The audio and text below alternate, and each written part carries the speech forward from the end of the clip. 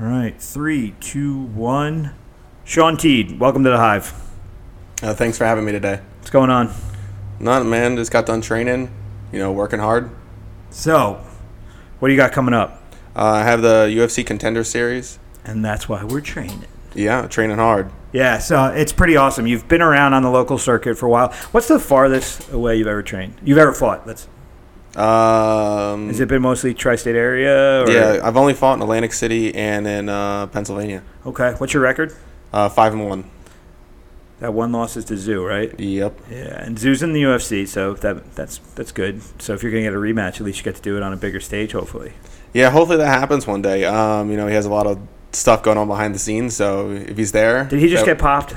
He got caught for something. I don't know officially what it was. Was he a USADA pop or something? It was a USADA pop. Okay, so he got caught for something. Yeah, after his one fight. And is he on suspension? Because I saw him post something. He was saying that he's out for a while. Yeah, I think he has 6 months left. I think it was a 1-year suspension or something like that. All right, so he copped for it at least. So he knows what he got busted for and why fight it.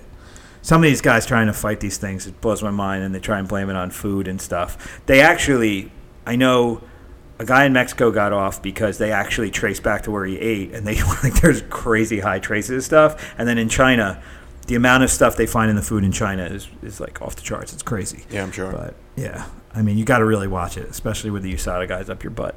So, but you're not there yet. You got to get through this fight, and then we got to get that contract. Yeah, definitely got to go in there and make a big statement. Yeah, so you fought primarily on Cage Fury. Is that the bulk of your fights? Every single one of my pro fights have been with Cage Fury. Wow, look at that. You're a Cage Fury guy. Yeah, I was 6 fights for them. How long have you been fighting now? About 3 years. Did you fight amateur? Yeah, I went 3-0 as amateur. And then you went pro? Yep. And you've done all that in 3 years? Yeah. Wow. I fought a lot really fast. It's really good. Yeah. Get the experience. How old are you? I'm 26. Okay. Why did you start fighting so late? I actually started training jiu-jitsu and stuff when I was like 18, and the reason it took me so long is that I was like 340 pounds. So it took me like 2 years to lose all that weight and then started to pursue fighting. It took me a long time to actually get my amateur fights just because nobody wanted to fight me because I was such a good jiu-jitsu guy. And you're big. Yeah, well, yeah. I mean, it's hard to find big guys. We know that. I mean, just from sparring, it's hard to find big guys, let alone trying to get guys to fight you. There's not a lot of heavyweights around. Yeah, definitely. Like, it was hard for me to get my 6 fights, too. Like, I just kept hounding, Arias at the CFFC for that. But, they had to fly some guys in from different states and stuff for all those. With getting involved in training, so what made you go to jiu-jitsu? I was a wrestler, and actually, is it a natural progression, or was there something that you saw, like somebody said something? What was the thing that made you think, hey, I'm a wrestler, let me try this jiu-jitsu thing out? It was actually from my dad's friend, Kevin. He was actually coaching at Ricardo Almeida's at the time, and I got in like a little scuff at school, and I ended up beating the crap out of the kid, and then he was like, you really should try jiu-jitsu. You're a wrestler. Wrestlers make really good jiu-jitsu players. And it just led into that. Then Ricardo invited me because he saw something in me and invited me to go spar and stuff like that. And, I've been in it ever since. Nice. So it's weird how it goes. I always find that when I talk to successful people, usually the path of success starts with somebody they know seeing an opportunity to put their skill set with whatever it is, and that's kind of the beginning of it. I always like to see that. So it's almost, you have a strong mentoring system. You get somebody that sees your talent, gives you an opportunity, and then if you end up with the right group, you end up with the right people around you, and they mold you and help you grow. And that's what's beautiful about the martial system. So it's, you keep that coach and athlete relationship alive, and it matures over time into something different. So it's one of the things I like to see. Yeah, I got lucky getting into the group of people that I got into when I did, because that when Frankie was emerging on the scene really hardcore, Nick was out of there, Henzo was still there, Bill Duff was still out of there, the guy from the Human Weapon. Yeah. He was out of there. Paul White was out of there. There was a lot of guys. Tom Blast was still fighting at the time. There was a lot of big heavy hitter guys out of there at the time. So luckily I was molded by that group. That was the beginning of them becoming what they are. Yeah, exactly. And then I had my amateur fights. I kind of, made some mistakes. Traveled around, did other teams and stuff like that, and then came right back, and that's when Corey was coming right off the show. Corey Anderson, yeah, and he beat me worse than I ever got beat in my entire life, and that was a revelation that I had that hey, I want to be where this guy is.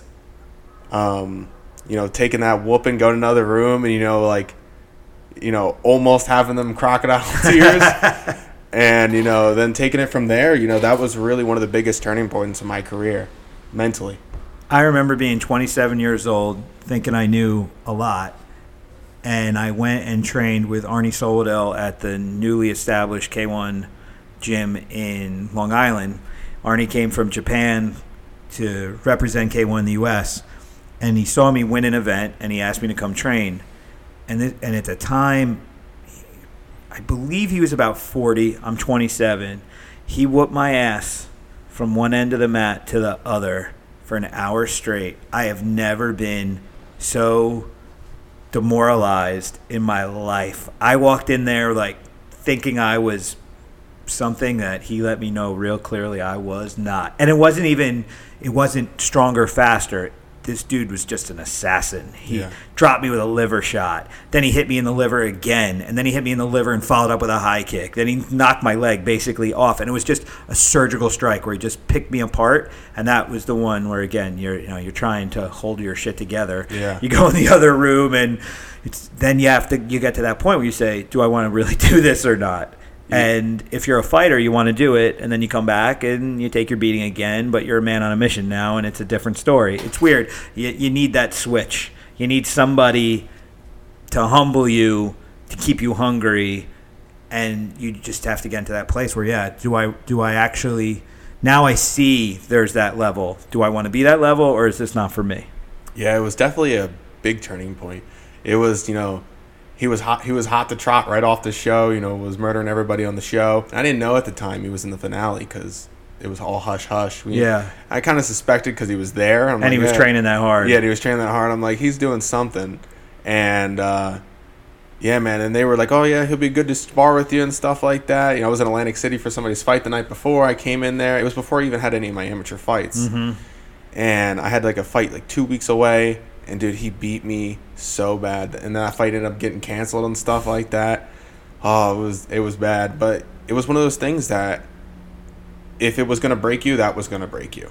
And it didn't. It made me want to go, what makes this guy so special that he whoops me like that. I get shit on sometimes. Guys get mad at me because they think we go too hard at times. And honestly, that experience that you just described, the earlier somebody can get hit with that, you can either know you're on the right path or realize that you've been wasting your time. The system is not designed to go after people relentlessly, but if you make the declaration that I want to be a pro, that I think this is going to be my career, and you have the audacity to walk into a room that has high-level pros in it, I think babying that guy is not a favor. I think that ass whooping is the reality check they need to decide if that decision was the right one or not. Yeah, trial by fire. That's the biggest thing.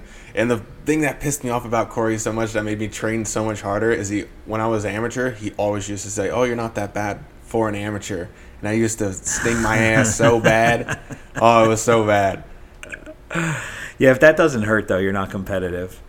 You can't let that stuff – you can't take it to heart to the point that – it gets in the way of your ability to focus and function, but you definitely need that fuck you in you when people say that stuff, because that's the grit that gets you through the rough ones. So I trained Phil Caracappa. Phil Caracappa has put himself in the most god-awful positions in every freaking fight, and he always gets out of it because he's got that fuck you in him hard. I mean, he refuses to lose. And I think that's part of the fighting mentality. Is there are guys that I know that are highly skilled, but they don't have it in them to do whatever it takes to win. They go out and they use their skill, but they're missing that winning mentality.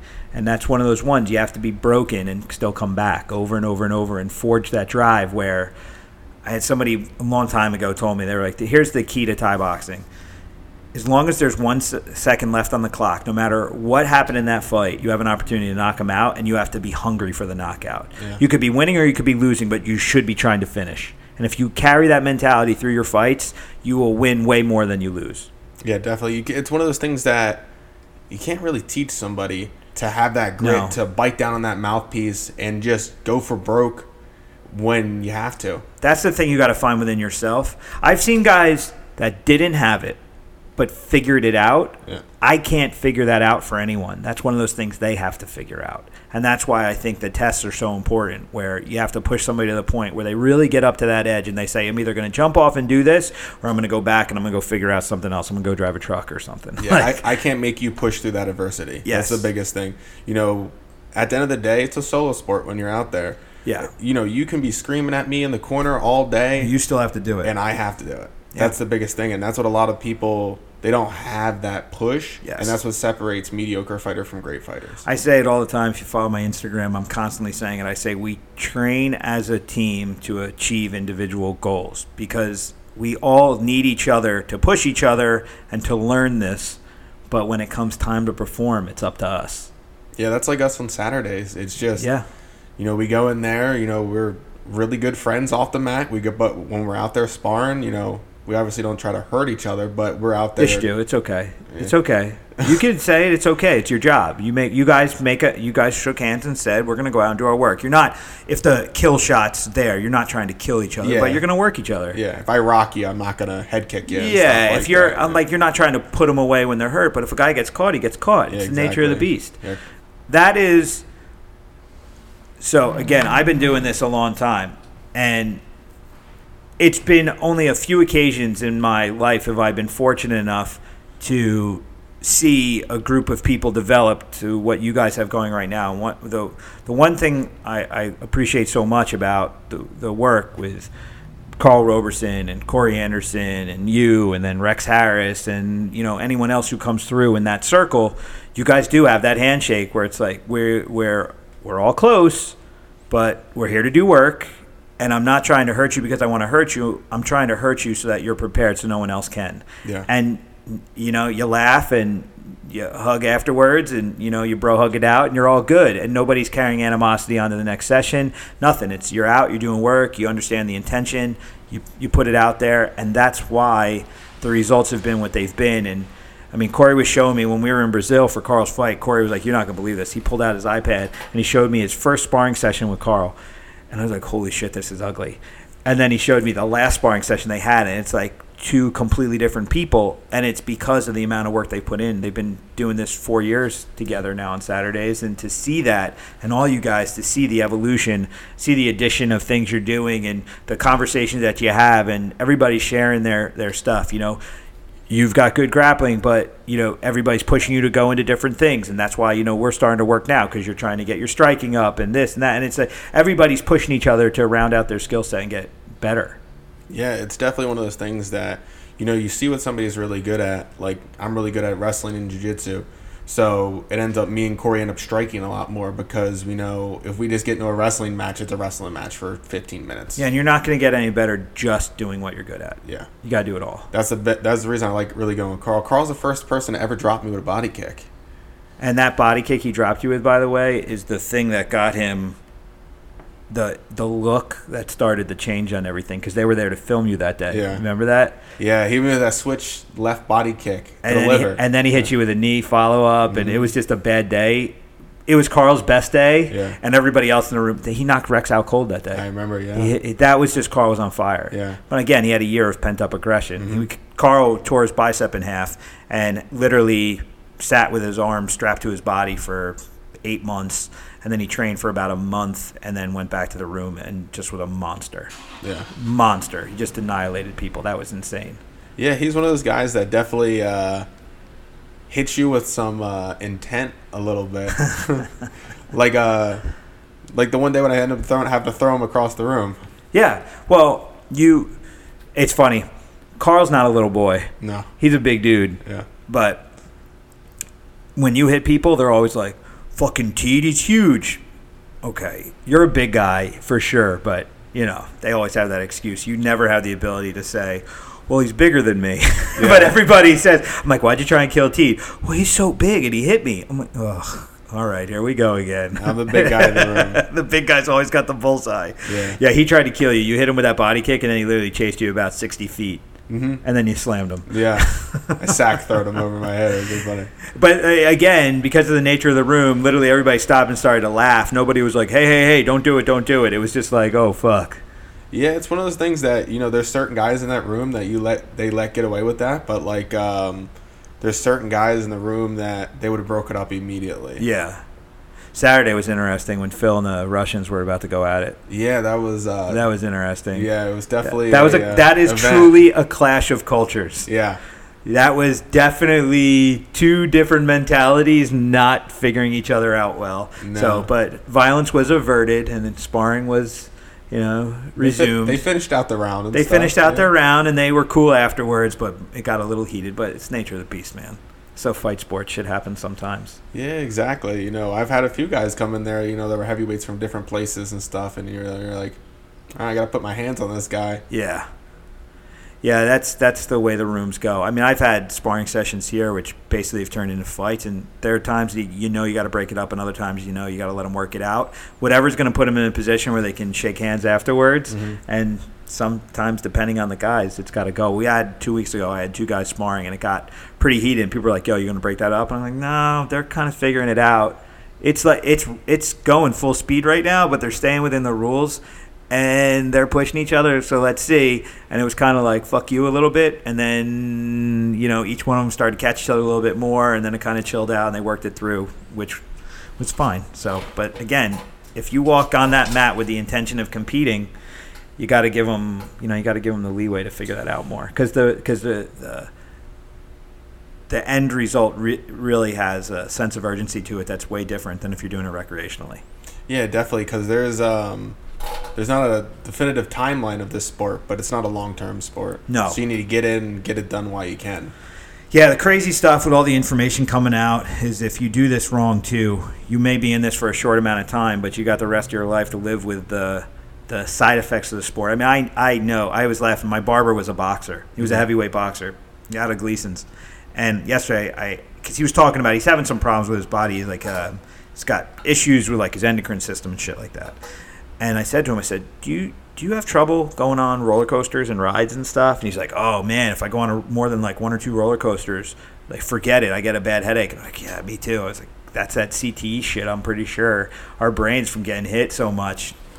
Yeah. I mean, I went on a ride at, I Play America with my son, and it was bouncing me around. And I had a headache for 2 days after it. Wow. Because just you got to be careful how you go about this. So you have that window. You have to put the work in, but you do have to take the information that's available today, and you do have to make sure that you push yourself a certain way. MMA, there's so many skills you have to know. Like kickboxing, you just kickbox, Maybe you box too because you want to get your hands better or whatever. But it's a narrow focus, and you just get pounded in that focus for your whole career. So you take a tremendous amount of damage. Where MMA, there's so much you have to know that you can't put the same amount of time that a specialist puts in one thing. So it gets broken up, and I feel like the damage gets spread out more, which is... It sounds like it would be worse, but it's actually better. It's less focused. You're not taking as many headshots as a boxer would. You're not taking as many, liver hits as a kickboxer is, or you're not doing the same trauma that a wrestler goes through, and you may not have the same back problems that a lifelong jiu-jitsu guy is going to have. It's different. Your body, it overall probably takes more accumulative damage, but spread out, it diffuses the long-term impact differently. Yeah, definitely. But having access to really good places to do recovery nowadays is really good. Over at Thrive, getting the acupuncture and having them work on your back and stuff like that. Preventative maintenance. Yeah, the guys at Thrive changed the game for everybody I know that are working with them, and they take a holistic approach to it. I don't want this to sound like an infomercial for them, but just the results are the results. I mean, I everything is results. Yeah. I know people that have relationships with people that tell them that they're going to do stuff for them, and it never really materializes. With them, I see results immediately for the guys that go to them. Yeah. Recovery is really important. That's the biggest thing, is that knowing, really listening to your body. Go in there, telling them what's going on, but not even if you just don't go to them. Actually listening to your body. There's one thing, just not want to do a workout because you're a little bit tired. But it's another thing not doing a workout because you're hurt or something like that. Yeah, well, that was my grandfather used to tell me all the time. He goes, "Are you hurt or are you broken?" He's like, no, I'm sorry, are you hurt or are you feeling pain? Yeah, I'm sorry, I fucked that all up. It's fine. My wife is almost due. Like, we're at 39 weeks right now, and my wife's been having labor. She's basically been in labor for about 3 weeks. The contractions never stop, so my sleep schedule is up and down, and I'm finding it's having a little bit of a weird effect on my energy level and my memory because I don't sleep straight through, and it's a little stressful because we never know when we're running to the hospital to have this thing. It's craziness thing, my son. Yeah, it's a lot of surprises. Looks like. It's just crazy. My life is in limbo right now. Every time I want to commit to do a lot of things, but I can't because I'm sitting here waiting by the phone. My phone just rang now, and I'm like, oh, is that hurt? No, someone else. Who cares? Okay. It's a lot of false starts. Like, you start the race? Oh, no. We've been in the hospital twice. That's crazy. Yeah, because before you went to Brazil, I got off the fucking plane. That's crazy. It was nuts. Yeah. I mean, it's crazy, but is what it is. But where I was going with, you basically, if you're broken, if you're actually hurt, that's one thing. If you're feeling pain, it's another. Coming out of full contact karate is a little bit different. The Japanese, the misunderstanding of the Japanese way, the misinterpretation of it by people in the West, they took a lot of stuff that was supposed to be inspirational, philosophical, and they took it very literally. So there's a lot of bro science that, if something's broke, if you just keep using it, it'll get accustomed and it'll fix itself. Well, that just doesn't happen. That just creates a chronic injury. Yeah. So there was a lot of pushing through being broken, which led to permanent damage. And the mistakes of my youth I pay for today, but the people I train benefit from it because I've really come to understand how far I can go and when I should stop. And I've learned to appreciate rest and recovery, and I was kind of the guinea pig for how I train my guys today. So I know when a guy can go further, and I know when it's safe, and I know when it's unsafe, and we can make these decisions based on experience. And that's why it's really important when whoever you're working with is an experienced person that has actual science and knowledge to back up what it is they're saying. We get a lot of guys that come into this business that don't really know what the fuck they're talking about, and they hurt a lot of people. Yeah.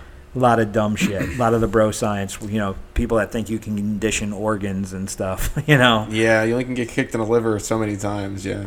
And it's funny. I tell everybody when they fight, because if you watch highlight reels of your opponent, you can start to feel like they're Superman. It can fuck with you. Like if you watch a highlight reel of somebody you're going to fight, you're only going to see those few moments when they're at their best doing the most damage. Yeah. And you have to remind yourself that they have a solar plexus, that they have a liver, that they have the nerve cluster in a thigh like you do, and they all have a chin, and they all have a nose, and they all have a temple, and they all have the same openings we all do, and no one's Superman. Some guys have a tougher chin, but nobody's got a tougher temple. Yeah, nobody's got a tougher liver.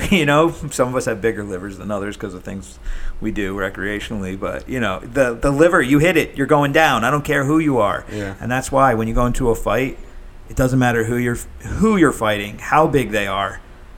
If you know how to hit it in the right spot, you can get them. Yeah, plus you can't go out there mentally. If you go out there thinking your opponent is Superman, you broke yourself already. Yeah, you need to feel like you're Superman. Yeah, exactly. Like, I'm going to go out there and literally murder this guy, and he's never going to fight again. Have you ever had in sparring that you get in a zone where you go to spar, and you feel like you're Superman, and you take shots that normally would bother you and they don't bother you as much? Like, even to those areas I'm talking about. Like, you get cracked in the chin. The day you're really in that zone, it doesn't bother you as much as the days you're looking for a way out. Do you ever been in that spot? Yeah, I've been in that quite a few times, actually. It's crazy how your mental state affects your ability to take damage. Yeah, it's just it's weird. Like, the sleep the night before can affect how you spar. What you ate the night before. If I have a really good, I like to eat pasta before sparring, like the night before, and it makes me feel good. But if I don't eat anything like that, I feel like crap the next day normally. Or if I don't get 8 hours of sleep or stuff like that. Do you think you physically feel like crap because you didn't do the right thing? Or do you think that mentally you're freaking out because you didn't do your routine? Nah, it's getting into a routine. A lot of this stuff is, just really mental. Yep. Fighting's a huge mental thing. At a certain part, everybody's kind of on the same, close to the same level. And it's who has the more mental toughness sometimes. I think that's every time. Except when the technique is really far apart. Yeah. And that's where, in MMA in particular, that's where the groundwork comes into play. Because when the fight hits the floor, you could be the best athlete, you could be the most determined, you could be the most explosive, you could be the hungriest, but if the other guy knows how to choke you out, like a surgeon, it's a bad day. Yeah. And I'm not saying this because of our fight that we had in Brazil recently with Carl, but at the same time, the Carl had the striking experience, the other guy had the grappling experience, and on the feet, Carl was definitely doing his thing, but he got caught on a takedown, and a decade fight career with over 20 fights really showed that guy was able to change gears and put his submission skills to work. You have to have it everywhere.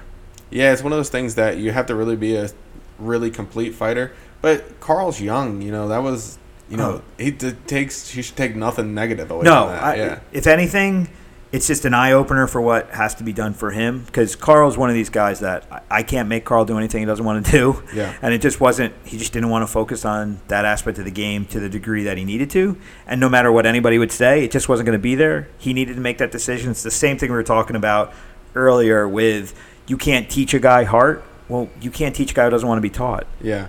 But, I like rolling with Carl and stuff like that. I might even ask him to start rolling after sparring on Saturdays and stuff like that. Yeah, he's actually a way better grappler than people give him credit for. Yeah, no, I've grappled with him before. Yeah, he's actually he what the fuck happened here? All right, we're still good. But yeah, he's a way better grappler than people give him credit for.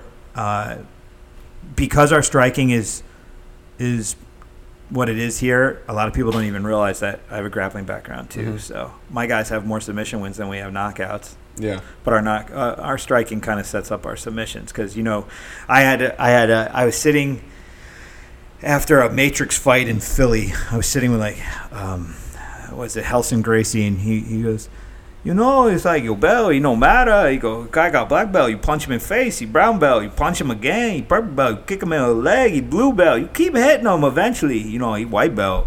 And I was like, yeah, that's pretty much the case. So yeah. I don't give a shit how good your grappling pedigree is. If you don't have the ability to get us down, we're gonna hit you, and we're gonna degrade your skills because you're gonna be trying to figure out what day it is while we're doing work. Yeah. That's the goal. A lot of jiu-jitsu guys don't have wrestling. It's the weirdest thing ever. Like, you can have some super high-level black belt guys that have zero wrestling that will not take you down, and it baffles me.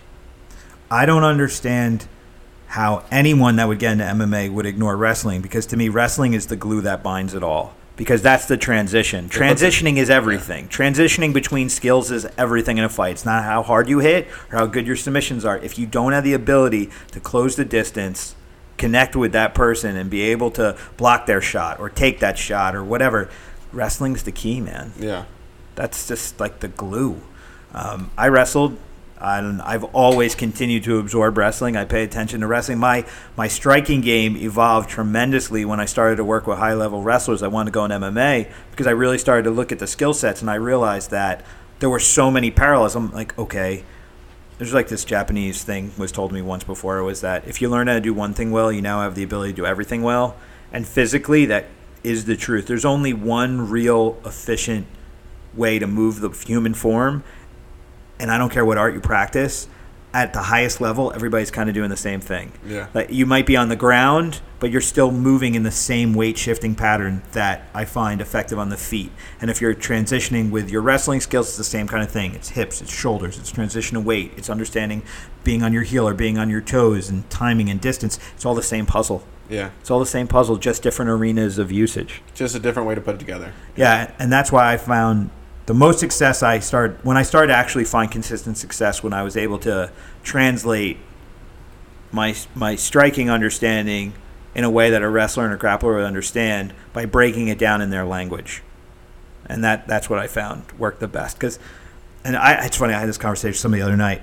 I really didn't understand when I was younger. I didn't understand that people had to get information in a way that they wanted to get it for it to be truly effective. I used to think, like, no, you have to figure out how to absorb what I'm telling you, instead of understanding that I have to translate my information in a way that you're going to understand.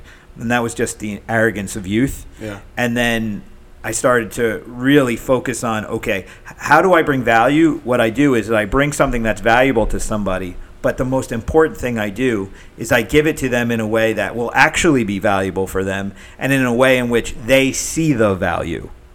Because if I just say to you, hey, this is something you need to do, and you don't get it, you're not really going to take it, and you're not going to really feel comfortable going for it. But my goal is to give it to you in a way where you're like, oh, I see that. I get that. I now want that. Yeah, it's like learning it hands-on or learning it through a book. Yeah. It's the same thing. Yeah, because the book is just going to put out information and you have to decipher it. The beauty of a coach is the coach can actually decipher the information and you don't have to do that. Yep. And that's what's cool about. That's what I find the riddle of coaching, which is so good. And I know you like to train people too. And, it's funny.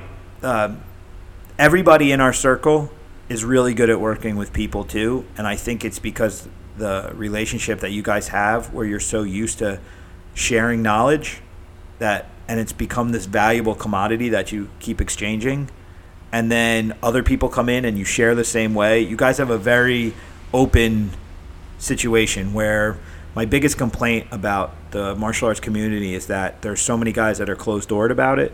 Like they're afraid, like their secrets are going to get out, like they're not already fucking out there, like they got magic. There's no such thing as magic, guys. Like your fight's not on YouTube, yeah. Yeah, like I can't fucking go and like see your guys do what they do and figure it out myself. Like stop. You're not speaking in tongues over here and giving me like some, universal truth. Like it is what it is.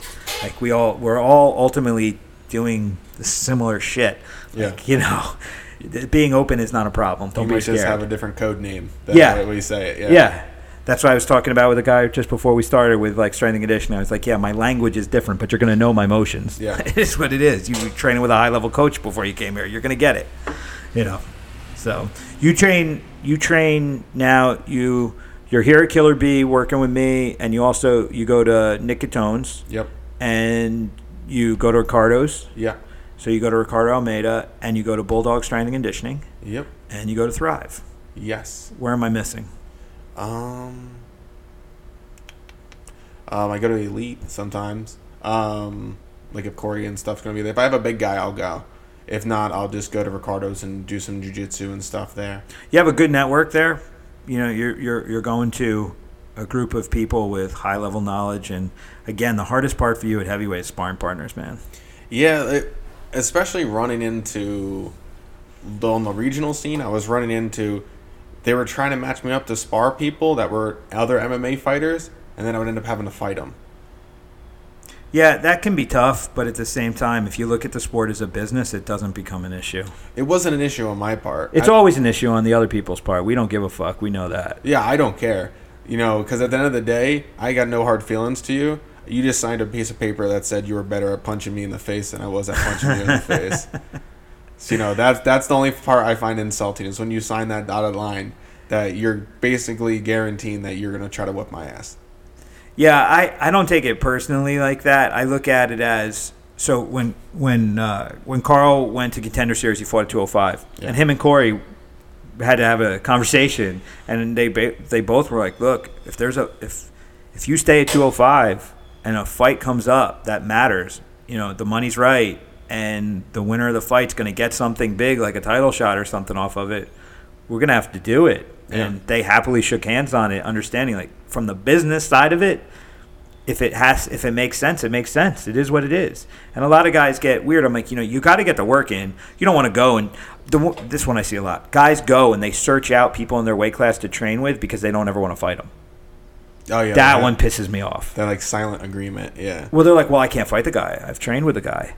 You trained with him once, like 3 years ago in an open mat day. You're not teammates. Stop it. Exactly. Guys get into this like, oh, we're teammates or we know each other too well. No, we don't. Like, chill out, homie. Like, at the end of the day, it's a job. People have to separate the two.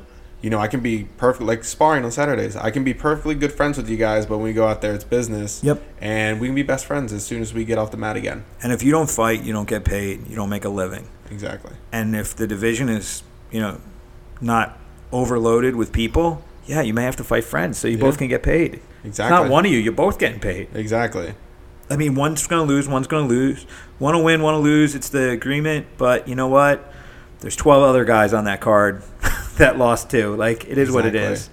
It's funny. People with combat sports, it's such a mind fuck because if you do lose, you take so much pressure. But when you realize that, you know what? Half the guys on the card lost too. And you're all going to move on to the next level, and you're going to get a chance to get it back. Like, yes, it sucks, but learn from it, move on. Do your best not to end up on that side of it again, but you're not the only one who lost that day. It's not a team sport where the red side fights the blue side. Yeah. It was 24 individuals on that card. Exactly. It wasn't one team versus the other.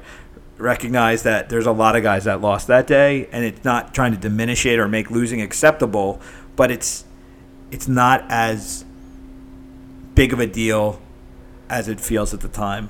Unless you're doing it 3 and 4 times in a row. You definitely need to win more than you lose. But if you have that random loss on the path in this business, you step in the cage enough times, it's going to happen. Look, Frank Yeager, everybody say never get knocked out, whatever, is so tough. He stepped in there against Ortega. Ortega caught him.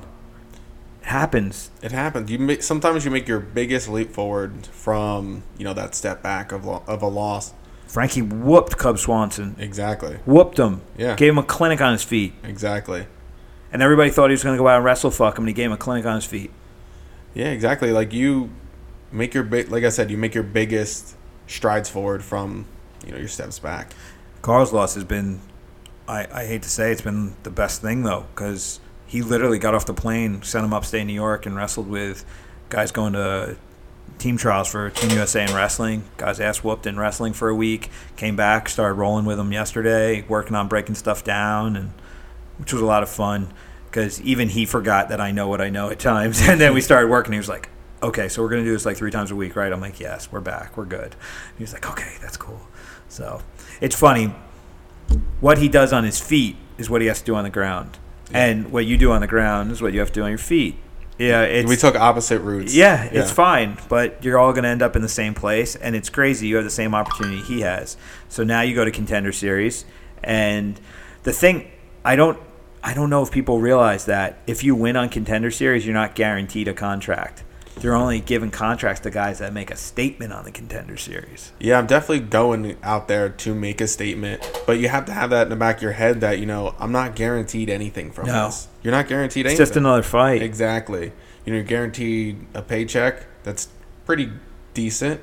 And you're going to get some exposure. Exactly. That's the biggest thing is going out there and be able to put yourself in that place and go out there and, I'm working my ass off to go out there and make this guy look like he never fought before and make me look like, the Superman that we were talking about. Yep.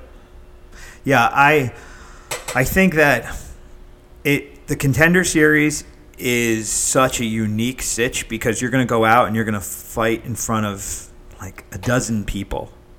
It's a quiet. You're going to go into the Ultimate Fighter House, the training center, and you're going to fight, and there's nobody there. And Dana White is like 5 feet from you. You literally will have a conversation with him after the fight through the cage. It's just that. It's like this crazy, surreal thing. And he might have a celebrity guest. I think Mike Tyson was sitting in the crowd last time. Like it's weird. It's just like this whole weird thing. It's not a normal fight experience. Yeah. It feels like a sparring session because no one's there, but then it feels like the craziest, hardest thing you've ever done because you know what it means, and you're looking at the people you want to be your boss sitting right there. It's just crazy. And you're in Vegas, and it's a Tuesday. It's not a Friday or a Saturday. Like the whole thing is just this big mind fuck. It's totally different than any fight you're ever going to have. And you either go with it and get pumped up by it and use all of the difference as, fuel for the victory, or you get freaked out and you break. Yeah. It's one or the other. There's no in between on this. You either show up and you're, like you said, Superman, or you're not somebody ready for that stage. Yeah, like that's actually what happened with me when I fought Zoo. He was looking for a fight, was there. Yep. And I found out like the day before, and then I found out the day before I was the main event and everything. Like it happened all, and it like kind of freaked me out a little bit. Had a good first round and then got clipped the second round. But I think that having fought in front of him and stuff like that is a little bit of advantage on my part. And you fought and didn't do well. Yeah. So you had to go through all of it. Exactly. So you had to deal with a loss. You had to deal with a loss in front of a name. You had to deal with, it wasn't just a loss.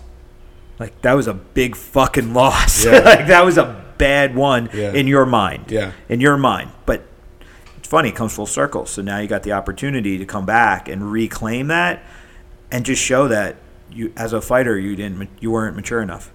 Yeah, I mean, I was 3-0 fighting a guy that had 20 fights at the time. And it was one of those things that I lost, and I knew in my head that I had more to give, and it really lit a fire under me.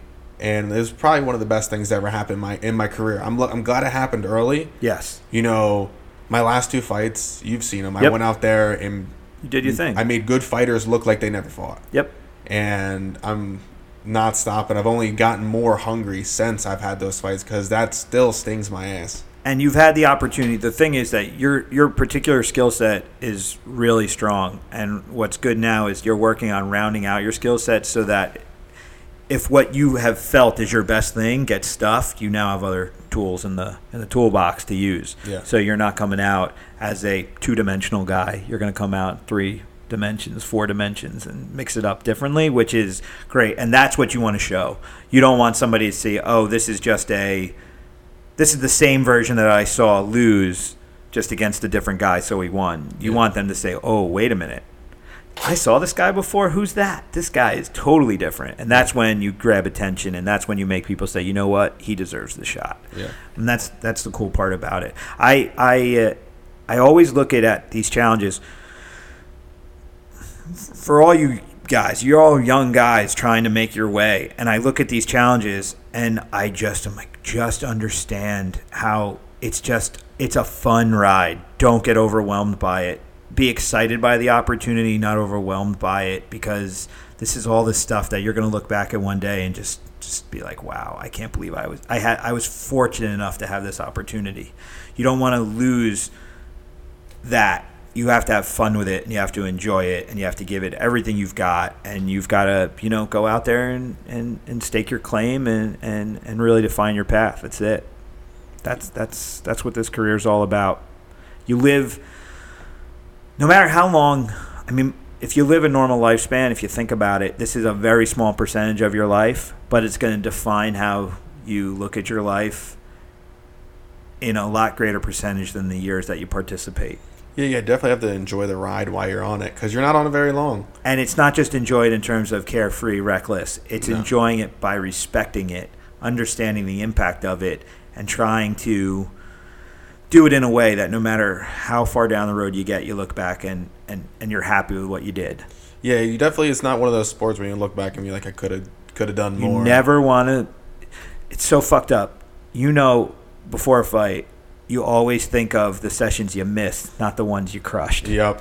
That's a fighter's life. That mile you didn't run. Yeah. Like, I had it in the tank. Fuck, yeah. I cut that corner like 6 months ago. I should have kept going. I might gas tonight. Yeah. Like, it's the demons of doubt start creeping in, and you got to deal with that. So that's why it's so important that every single thing you do, you appreciate the process, because you now got enough fights. You completely understand the roller coaster ride that's fight time. Yeah. So you've got to make sure that roller coaster is not so up and down, that you have consistency through it and you have strengths to hold on to because you trained right and you appreciated what you're going to go through.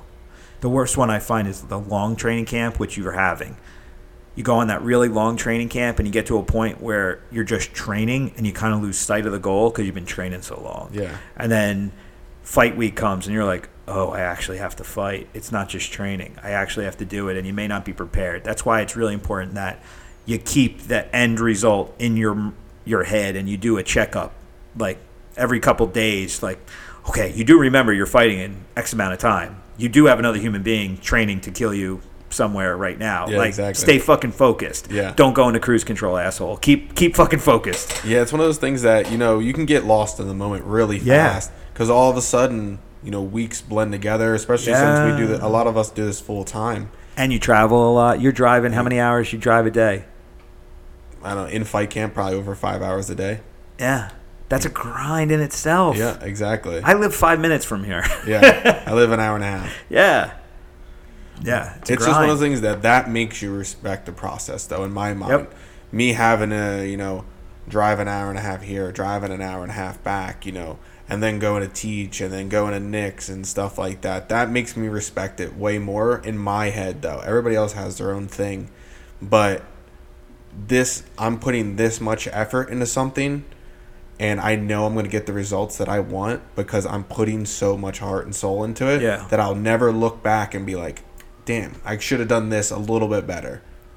So when you're having a bad spot, you don't want to look back and say, I wasted those 100 hours driving to training. Exactly. For this 3 seconds that I'm about to break. Yep. That's when you suck it the fuck up and you go to work. Yeah, you bite down your mouthpiece. Yeah, get your hands up, chin do tucked, another rep, go. Do what you got to do. Yeah. Yeah, you got to appreciate all of it. You got to appreciate why you do it, who you do it for, how you do it, the whole thing. And it's not a weight you carry.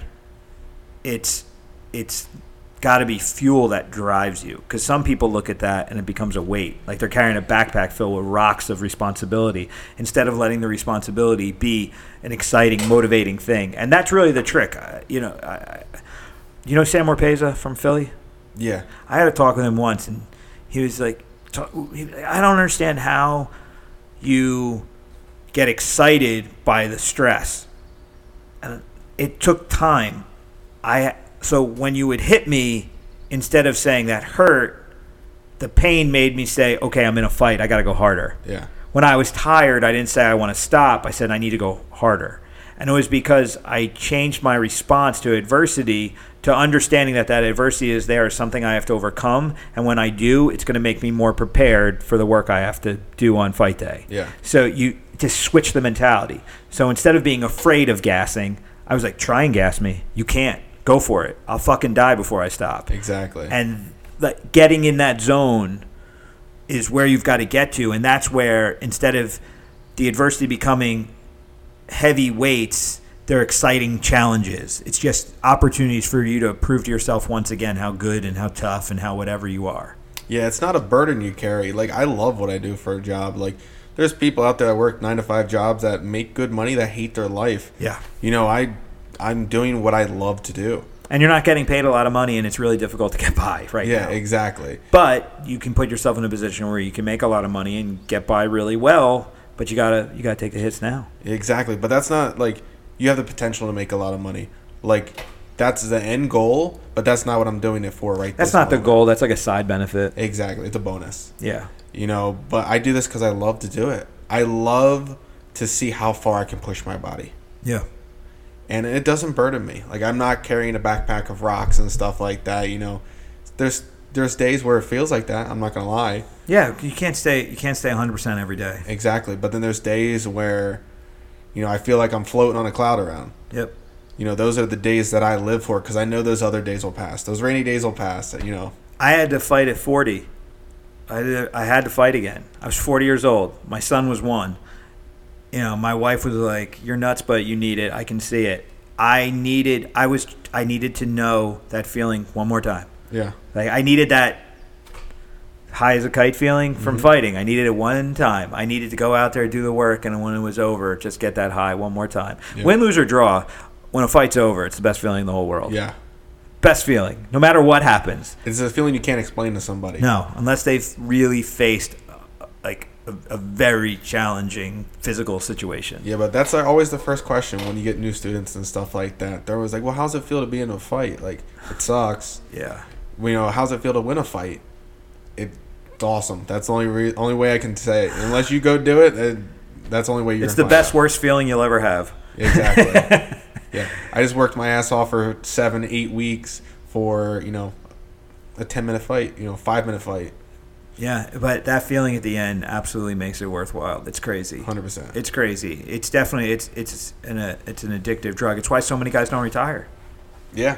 But some guys don't retire and taint their legacy and stuff like that. I find that if you only exist in that win-loss realm, like everything revolves around that, and you really have nothing else of substance in your life, you're incomplete, and then you stay in the sport too long acting as if it's going to complete you, and all you're doing is just hurting yourself. you have to have balance in this world. You can't just have fighting. To be successful at fighting, you have to have other things. You have to have other people. You have to have other desires. You have to be able to walk out of the gym and focus on other things and be just as satisfied. You have to have balance. That's why I like doing like hunting and fishing and stuff. Yeah. Everybody has something. Nobody realizes when a lot of people don't. But people that know me realize. I mean, I went to the Maryland Institute College of Art. I'm a fine artist by trade. And I'm a fight coach. A lot of people don't know it. Like I have a studio at my house. I paint. That's what I do.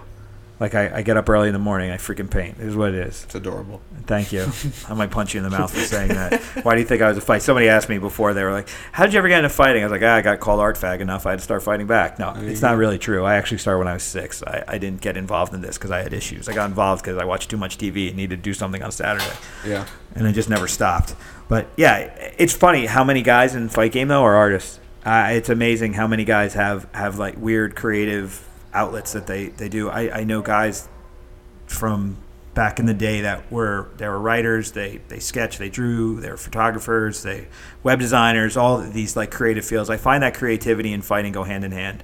The same energy that I use painting is the same energy I use when coaching, and it was the same energy I use when I fight. For some reason, it's just this problem that has to be solved. I have to come up with a solution for what's in front of me, and it's the same energy to me. Yeah. So if I don't paint, I have to be sparring or coaching. And if I'm not coaching or sparring, I have to be painting. That's when I feel okay. Like I'll feel like I'm out of balance. Like I just feel off, and it's because I'm not fully engaged in one of those things at a time. It's just my thing. So everybody's got that. When you get introspective enough, I mean, I'm 44. I'm not 24 anymore. I know myself pretty good right now. Yeah. So I know the things I have to do to feel good and productive and satisfied. And if fighting is the only thing you have to do that, you're not doing enough outside of the ring. You need to do shit. Like I said, that's why I like doing hunting and fishing and stuff. Because it's patience. It takes a lot of prep sometimes, especially deer hunting and stuff. Because I hunt with bow, so it's a lot of That's a precision. It's a lot of pre-prep, and it's a lot of you get one shot at that thing, and it's very rare that you get 2 at the same exact thing. And it's a skill. That's a skill-based hobby. It's a disciplined, skill-based, patience-driven. It's a lot of practice. Yes. You don't just go get a bow and go out and find an animal and sling an arrow at it. Exactly. Yeah. I find that once you become a challenging mindset, you kind of pick up hobbies that do that to you, that are challenging. Yeah, that's something that me and Corey have in common. Even before on Tuesdays before team practice at Nick's, we were going to the range and shooting together and stuff like that. And the funny thing is that that's when they had like the tournament guys, with like the $7,000 bows and stuff like shooting. And we were out shooting these guys. And, I'm shooting at 70 pounds. He's shooting at 65, 70 pounds. And they're like these guys that have these crazy bows with these 3-foot stabilizers on them and stuff like that. And they're like just looking at you. And there's these 2 big rednecks over there shooting. I always found that the confidence I got from fighting gave me the ability to do other things because I had less.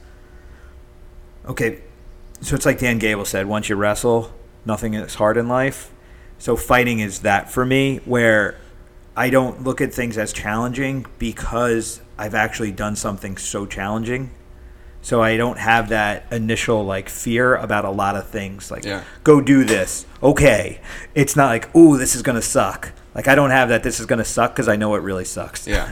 That's like driving all the time. People are like, oh, that must suck all the time driving and stuff like that. I'm like, yeah, but getting punched in the face sucks even worse. Yeah. Like, I find getting punched in the face is really not that big a deal.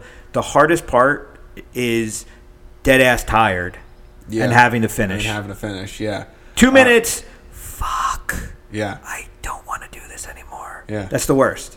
When you're dead tired, you look over and there's 3 minutes left on that time, and you're like, come on. Yeah. Can this speed up, please? Yeah.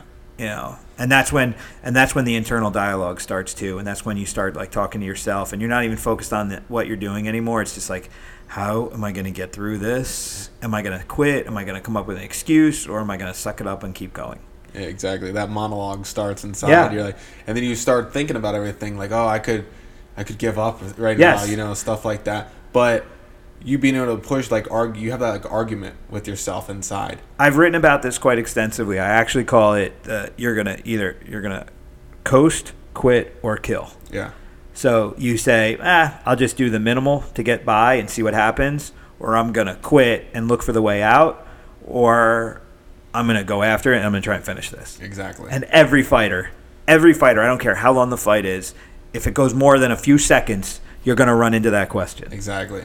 You take that first deep breath. Yep. And that's when you're like, ooh, Yep. I'm really doing this. Exactly. Do I really want to be doing this? Or you take that first stiff punch or something like that. You're either going to be like, all right, I'm going to fight, or you're going to be like, crap, I'm going to fight. I used to not get into the zone until someone either hit me with something I thought was dirty or they cracked me really good, and then I'd be like, because it would take away everything. If they did something I thought was dirty, I would get really angry, and then I just want to kill them. And if they hit me really hard, it would be, oh, it's not that bad. Why am I stressing out about this? Okay, let's just do this now. Like, you need to get over that. That happens in my fights, too. My girlfriend, Kristen, yells at me all the time. You take the first 40 seconds of the round, you're just testing the waters. I'm like, yeah, until they hit me once, and I'm like, okay, we're good. I'm fine here. I think getting hit in a fight's easier than in training. In a fight, you have way more adrenaline going, and you don't feel it. Plus, you have to know how to deal with that adrenaline dump, too. Yes. As soon as you get into that second round and you come off that high a little bit, and you're like, crap, I got to get off of this stool. The worst one is when the ref does something that makes a guy think they won, but they make him keep going. Mm-hmm. Because the millisecond, you think it's over, boom, big dump. Yeah. It's just like the biggest relief in the world. And then if you have to like suck that back up and go again, oh my God, it's impossible. It's so hard. It's like stopping to tie your shoes when you're running. Oh, that's the worst. Imagine, guys that do that fights. That's why tournaments are so hard. Yeah. Guys that fight in tournaments, that's the K1 tournament, I think, was the hardest challenge in all of combat sports. Those guys were fighting 3 times in one night, and that was just, and heavyweight. And that was just murder. You go out there, you know how bad your shins and everything hurt if you have to kick somebody a lot, and you're not even a big kicker, but I'm sure your legs hurt after kicking a couple times in a fight. Yeah. Imagine going out there and throwing 30 kicks around and get into a war, and then you got to come and do it again. And then if you win, you got to do it again. 3 times in one night, straight stand up, no clinching, no takedowns, just stand and bang. Yeah, it's like when you get done the match, and all of a sudden you realize you have mat burn on all over your elbows and my left toe and stuff like that. And you're like, what the? I didn't feel this until right now, and it hurts really bad. Those Pride tournaments were ridiculous, too. Yeah. Fighting 10-minute first round, 2 5-minute rounds after that. And then I don't know I don't remember if they did the 3 fights in one night or they had 2 fights in one night. But imagine fighting like Fedor and Krokop and Josh Barnett and those guys banging out couple fights in a night. Mirko Krokop fought that one. He knocked out Vanderlei Silva and then beat Josh Barnett, but Josh Barnett went into the final with him like a broken eye socket because the first fight was so hard. Wow. Yeah. I mean, Matt, think about that. The damage you take in a fight, then you got to like suck that damage up and you got to go do it again. Yeah, I feel like it's a lot different nowadays because medically it's still a lot different nowadays. Well, the rule actually is that you're not allowed to fight more than 5 rounds in one day. That's why Rex Harris is going into that PFL tournament, and their final fights, the first fight is 2 rounds, and then the next fight is 3, because they have to fight 2 fights in one night in the finals. So your first fight is 2, then the next is 3, so it's no more than 5 rounds in one given night. Wow, I didn't know that. A lot of people don't realize the ABC commissions have that. You can't fight more than 5 rounds in a given day. Wow. And that goes for all combat sports. You can't fight more than 5 rounds of kickboxing, boxing, MMA, whatever. Google it up, find it out. That's the truth. Unless you're fighting on Indian reservation, then you can knife fight. They don't care. They have no rules. It's like Delaware back in the day when they didn't have a commission. Yeah, I had a conversation with a security guard when I went up to Foxwoods. I cornered Josh Key, and the guy was like, I talked to a security guard, and I was like, oh, how do you guys deal with stuff like that? Josh Key. I'm going to tell you a Josh Key story before I forget it. Josh Key trained with me for a second. Yeah. Josh and I stopped training because he got arrested the day of weigh-ins. So I went all the way to Atlantic City for ring combat. He was supposed to be fighting Tim Troxel. Remember Tim Troxel from AMA? This is a while ago. It's before you were fighting. And that fight was supposed to happen. And Josh never showed up. And so I decided, let me see what's going on. And I looked at the New Jersey criminal database and saw that he was processed 2 days earlier. Oh. Wow. But that's hilarious. But I went up there for his fight, and I talked to one of the security guards, and I was like, well, how do they deal with things and stuff? Because there was some people that were at the bar being rowdy and stuff like that. I was like, how do you guys deal with, like, if there's fights and stuff like that, do you guys call the police or what do you guys do?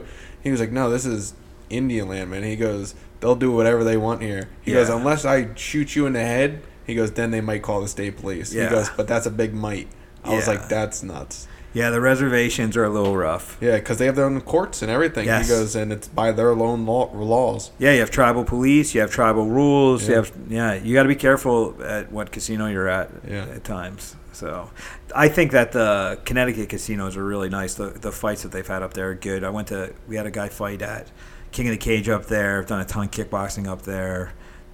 Was it Mohegan Sun? That's the nice one. Foxwoods I don't like as much. Mohegan Sun's really nice. Foxwoods was still big though. Huge. Like I had to go get my own special MMA ID through them. Yeah. It was in the casino. It was the weirdest thing ever. Yeah, Foxwoods. I think we did King of the Cage at Foxwoods, and then we did the kickboxing bouts at Mohegan Sun, and we had an IFL there. Remember when they had the International Fight League? Yeah. Yo, did you see they're doing that new pro team sitch that's coming out? Are they actually doing that? It's MMA Pro League. It's some guy who was a producer for HBO Boxing, and the guy that used to Hani Darwish, whatever. They're doing. I actually fought for him as amateur. And what was the name of his show? Was it EFC? EFC, yeah. So EFC is transitioning to MMA Pro League. I think, and Jim Miller's the coach for New Jersey, and Daniel Gracie's the coach for PA, and New Jersey's fighting PA, and I don't care what you do, unless it's 5 guys fighting at one time. It's not a team sport. I don't understand the team concept. They're doing an amateur version of that too, and a few of Nick's guys are on that. Yeah, I don't know the details on that. This MMA Pro League came out of nowhere, and they're thinking because the guy that's the president of it is from HBO Sports that it's going to be something. I think boxers have proven time and time again that the boxing promoters do not understand how to promote MMA. No. It's a completely different animal. It is. And I think this team concept, as nice of an idea as it is, and I'm glad guys are going to fight for it, and guys are going to get paid, and Jim Miller's going to be able to do his thing, and guys will do what they're doing. But ultimately, I never see team MMA being successful. We can't care about it enough. I just don't see it working. IFL was the best shot at it ever, and it just didn't work. And you're diluting the talent base as it is. And I think that the mindset right now is that the UFC is the NFL of MMA, and anybody not in the UFC is second tier. So if you're not in MMA, if you're not in UFC, you should be in Bellator. And if you're not in Bellator, you should be in like the PFL, and if you're below that, nobody gives a fuck. Yeah, exactly. No one gives a fuck. Yeah, because you get a lot of people that are like, oh, you fight UFC. It's become the sport, apparently. So PFL, you win that tournament, Professional Fight League. You win the tournament, it's $1 million payday. Yeah. That's huge. That's huge. Now, these guys are going to win, and the truth of it is nobody's going to care in the fandom because they didn't win the UFC belt. Exactly. For the guys in it, more power to you. Make your money, man. Yeah. Because the belts are great, but the money's what you're going to live on. Exactly. Make your money. Make as much money as you possibly can when you can in this business. Titles will come and whatever. Don't look for the glory and the fame. Look for the opportunity to take care of your family forever. Yeah. So I think it's great. Like Rex Harris is in it. I think it's great. But he wins it. It's a huge personal accomplishment. It's a great financial accomplishment.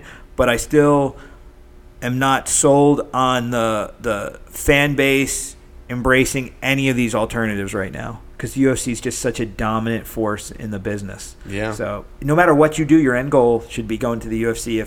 If you want to consider yourself to be top of the food chain, that's where you got to go. Yeah, that top 1%. That's what you want to be. Bellator, I don't care what anybody says. Bellator is the retirement league and the transition league. They're picking up a lot of young talent, and the UFC used to have a policy they wouldn't bring guys over from Bellator, but now they are. Yeah. So guys are going to Bellator now. Like Ricky Mendejas is going to Bellator, and it was the right move for him. UFC in his weight class is completely backed up. Yeah. I don't see him getting a real shot at the UFC. Even if he did, he wouldn't get as much money or as many fights as Bellator is probably throwing at him. So I think more power to him. Get in there, win your fights. UFC will pick you up on the backside of that. And then you've got leverage, too, because you've made a certain amount of money. You've beaten a certain amount of guys. You're in a way better situation. So go where the opportunity is, man. You know, you got to fight, but don't think the fan base is going to go nuts if you're not in the UFC. Yeah, that's the biggest thing. And you can't be fighting for a fan base anyway. You got to be fighting to make money and to win. Exactly. You can't be worried about, I'm going to get more Instagram followers off of this. I had a kid fight amateur, and this kid had a lot of personal problems, and he didn't train that well. He didn't train a lot. He didn't listen. But come fight day, he put on a show. You would think he was going into a professional wrestling event, and I had to sit him down, and I was like, you think winning is going to change your life? I was like, you're not going to win until you change your life. Yeah. It's the other way around. Like, the world's not going to look at you differently because you put on a good show. It's what you did to get ready that's going to allow you to execute at a high level. That's going to give you all the things you're looking for. Yeah. Like that void you've got that you can't fill, that victory's not going to change a thing. No. You're going to think it should, and it's going to be even worse because you're going to win, and you're going to think everyone's going to look at you differently, and then you're going to realize no one gives a shit. Yeah. After no one gives a passes, shit. No one's going to care. No one's caring. Exactly. They're going to ask you about your next fight. They're not going to care about what you did, how you won by. It doesn't matter. No, and they're going to go back to whatever else it is that they do. Exactly. They're not hanging out with you celebrating. Exactly. Like, you have to live with your shit. They don't care about your shit. They care about it for a second, and then you got to go figure it out. And that's why I say, if you come into fighting because you want to be famous, I mean, I don't think it's a bad goal to have over time, but you've got to be a fighter first. That's the credibility. Yeah. That's the skill. That's the record. That's the discipline. Conor McGregor didn't become Conor McGregor out of nowhere. The guy was dirt poor and fought to get what he got. He did. And he knocked out a lot of really good people. Yeah. Eddie Alvarez got dropped fast. And look at the war that Gaethje and him put on. Exactly. Look at the war that he put on with everybody he ever fought. You think Conor McGregor is a paper champ? Ask Eddie Alvarez about that. Eddie Alvarez is a fucking warrior who never quits. He is. And Conor put him away. The fights when he fought like Michael Chandler and stuff. Those were fights. Yeah. Yeah. And Michael Chandler's a savage. Yeah. And then look at what he did to Jose Aldo. Yeah. Jose Aldo just couldn't. The whole Conor McGregor thing, Jose Aldo couldn't crack it. Jose Aldo's cracked everybody, and he couldn't crack that. And then Chad Mendez thought he was going to just wrestle fuck him, and he still got caught. I mean, Conor McGregor's put on some. He's just put on some performance. And I'm not sitting here a nut hugger for Conor McGregor. I'm just saying, don't criticize the guy and say, oh, he just wants to be, internet famous, and that's how he makes his money. The guy was a fighter. Yeah. He is a fighter. And that's how he got famous. So if you want to be famous, be good at this first. Exactly. And then worry about fame. Fame will come if you do it right. It takes a long time to get there. People don't understand. They go into this thing thinking, hey, in 2 years I'll be, in the UFC, that's stuff like that. How many times you see in the gym the guy comes in like, I want to fight. How long does it take? Well, a couple months? I'm like, get the fuck out of here. You've never done anything before. Exactly. I don't even know if you can walk and chew gum at the same time. And you're telling me, when am I going to get you a fight? Yeah, I'm running into that problem now, too, with a few of my guys. Yeah, and you don't want to hold them back and discourage them. And the other part of it is there's so many shitty coaches out there that'll throw anybody in the cage that they'll find somebody that'll get them a fight. 100%. It's the wrong fight. It's the wrong thing to do. They might even get them a fight that they can win by putting him against another bum. But you got to put the time in, and you got to go with quality people. And if quality people are telling you to slow down, take your time, listen. Yeah, don't let your ego get in the way. It's a tough lesson for young guys to learn, but I'm 44, looking back at things, and I look at the mistakes I made when I was younger, and I can't fault myself because I was young and I didn't know any better. I can't get mad at my 24-year-old self for not knowing what I know at 44 because I didn't have the experience. I have the experience now, but a guy who's 24 that's coming into my gym, I would hope would respect at least half of what I say. Yeah, because you've been through it. I've been through it, and we've got the proven results. Exactly. And it's not just me. It's not what I've done. It's what the people here have done, what this community has done, what the system's done. Like, we've proven time and time again that we can hang at the highest levels, and we can come out of nowhere. The one thing I've always prided myself on is that I have at least a dozen guys that fought way above where they should and did really, really well. Look at Carl. I mean, Carl's first fight was against a kickboxer with 105 fights. Yeah. And he beat him, even though he didn't. With Jerome Banner. Watch the fight. You'll understand what I'm saying. There's only a 10 count, but for some reason in France it turned into a 24. But whatever, shit happens. But Carl fought Jerome Banner in his first fight, which put him on the world stage immediately. Then he lost his 2 fights in glory, but he didn't fight a guy who had less than 50 fights in his second and third fight. Yeah. and then got hurt and then came back and then out of nowhere made it to the UFC. And the UFC even said that he's only one of like 4 guys with as few fights to make it in there. Yeah. I mean, he's in a very, very small class that was able to make the jumps he made. And it was just because we do the work. We're not afraid to take on the challenge. And, you know, we definitely don't get stars in our eyes about the challenge. Like, there's definitely levels. We understand there's levels to the sport, but we're not overwhelmed by another human's record. Like, it's just another person. It doesn't matter. It doesn't matter. Exactly. They put you in with a guy who has 50 fights. Okay, I might be the guy who's his kryptonite. Who gives a shit? Like, it is. I might do something that much more better than him. Yeah, or those 50 fights of maybe he's not so good. Maybe he's a beat up old man now. Yeah. Like, maybe whatever. He fought bums. It doesn't matter. Or maybe he fought the best of the best and he's not so great anymore. Like, you can't be scared of reputation. You got to be confident about what you've got. See how it matches up and go for it. Yeah, like you said earlier, everybody is a human at the end of the day. Yeah. I mean, Vitor Belfort proved it in Brazil. Mm-hmm. Fucking Lyoto Machida in that kick again. Yep. You know, it is what it is. So, Teed, we've been talking for a while here. Yep. And you have a long-ass drive. Yep. So I'm going to let you get out of here. All right. So, tell people where they can find you. What's your social stuff they want to follow you? So my Instagram is Teed MMA. I don't really do Twitter too much, but Twitter is just @Teed, four-letter Twitter. Wow, you own Teed. Mm-hmm. There's no other Teed. Mm-mm. Wow. We got to look that up. There's probably somebody out there that's pissed that you took that. I get tagged in stuff all the time there's a band over in Europe that's abbreviation is Teed. It's totally enormous extinct dinosaurs. Not gonna look it up. That's actually appropriate for you too. Totally enormous. You're not extinct. I'm not extinct. But you're kind of a dinosaur. Yeah. But I get tagged in stuff all the time, and it's like, "Oh, I love you @Teed." That's really funny. And then I just reply to people like, "Thanks." Like that's really funny. That's like the John Jones guy. Yeah. There's a guy with Twitter that's John Jones. It's like a white guy in Colorado. That's hilarious. Yeah. But yeah, do that. I stream on Twitch.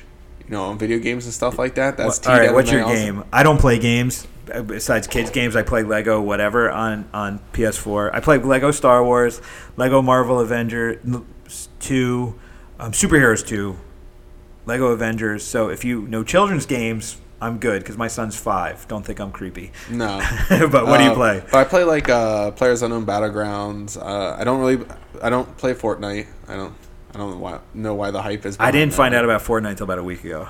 Someone told me, and I was like, I have no idea what you're talking about. And then they like showed it to me. I was like, it's like a shooter where you can like build walls and stuff. Like I said, my wife is pregnant. I don't get to do these things. Yeah, but I go in there. That's Teed MMA also. So everything's either Teed or Teed MMA.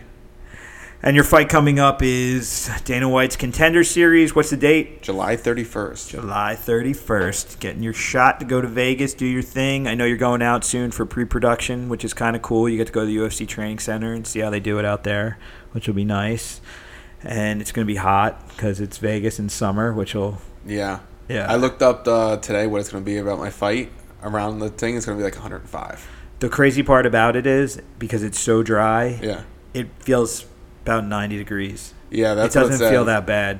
Yeah, it says real feel is like 87 degrees. Yeah, it's not that bad. And even indoors, it's way better. Yeah. I know Extreme Couture doesn't have air conditioning. They just have ceiling fans in the summer, and it's not that bad. Yeah. It's actually weird because you sweat profusely and it dries super fast. Yeah. Where here, you just have swamp ass all day if you don't, you don't get out of it. Yeah. It just sucks in Jersey in the summertime with the humidity. But all right, so you can find Teed there on social. Do you have a website or anything yet? Not yet. Do you have anybody you want to make shout outs to? Big shout out to Eat Clean Bro, doing all my meals this fight. Thrive Sports and Recovery. Bulldog, you. Nicatones, thank you guys for everything you do for me. New Jersey Nutrition, I just linked up for them for this camp, giving me all my supplements and stuff like that. New Jersey Nutrition? Yep. Yeah, they're good. They helped out Carl a lot. Carl got a really good sponsorship from MPH, and he switched over to them, but we will always be thankful to NJN for their support of what we do. And yeah, you're in good hands. You got everything covered, all your bases covered. You're grappling with the best. You're striking with the best. That's my humble brag. Not so humble, but I'm bragging. You've got the best fight team around you for getting sparring in the area, and yeah, you're in good hands, man. So I think Contender Series is going to be a lot of fun. Who are you fighting? I'm fighting Juan Adams. Okay. And Out he's of Texas. Out of Texas. I actually believe he's from the gym that Carl beat his guy in Contender too. It's just weird how cyclical this is getting. Yeah, I don't know. I think it's something like that. Something like where Carl's guy was out of. But I've seen you both fight.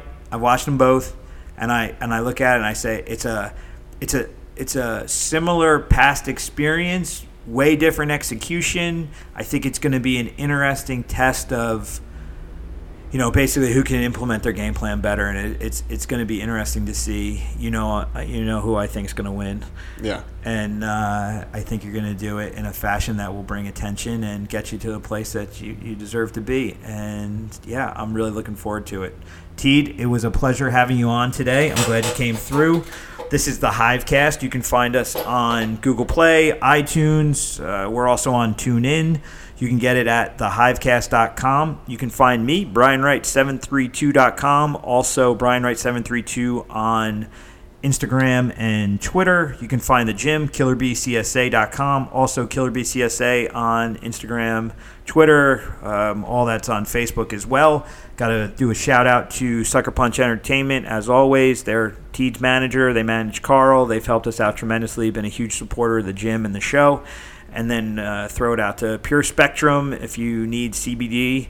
That is a very good supplier, someone that has given us a lot of recuperative tools. The guys at Thrive, thank you as always for supporting the team, helping the guys out, keeping everybody recovering and fresh. I know Phil Caracappa is defending his belt next Friday, June 8th at Rand Combat, and he's been putting his body through hell, and Thrive's been a huge part of recovery there.